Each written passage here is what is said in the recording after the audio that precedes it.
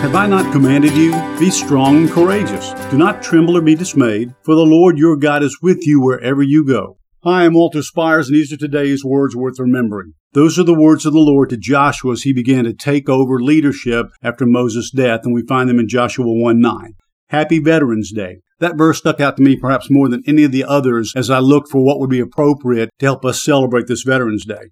First thing I want to do is give you a little background on it that, quite frankly, I really didn't know. My dad was a career Navy man and served in 2 wars, and Gigi's dad served in the Army. I put together this picture of both of them that is posted to honor them on this day. Originally, this day of celebration was proclaimed to celebrate the ending of World War I. That armistice was signed on the 11th hour of the 11th day in 1918. Congress passed a resolution in 1926 for an annual observance, and November 11th became a national holiday beginning in 1938.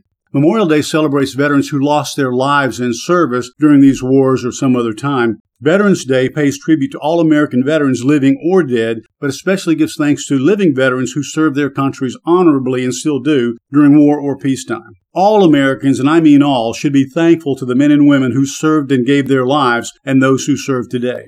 God bless all who do so in whatever capacity. We are indebted to you and give thanks to our God for his protection and provision for you as well as this nation. And to that I say, God bless America, please. For Christ's sake, amen. To learn more about how you can become a Christian or grow in your walk with the Lord and receive freely of all the biblically based content we have created or donate to help keep this ministry going strong, go to onlyjesus.life. That's onlyjesus.life.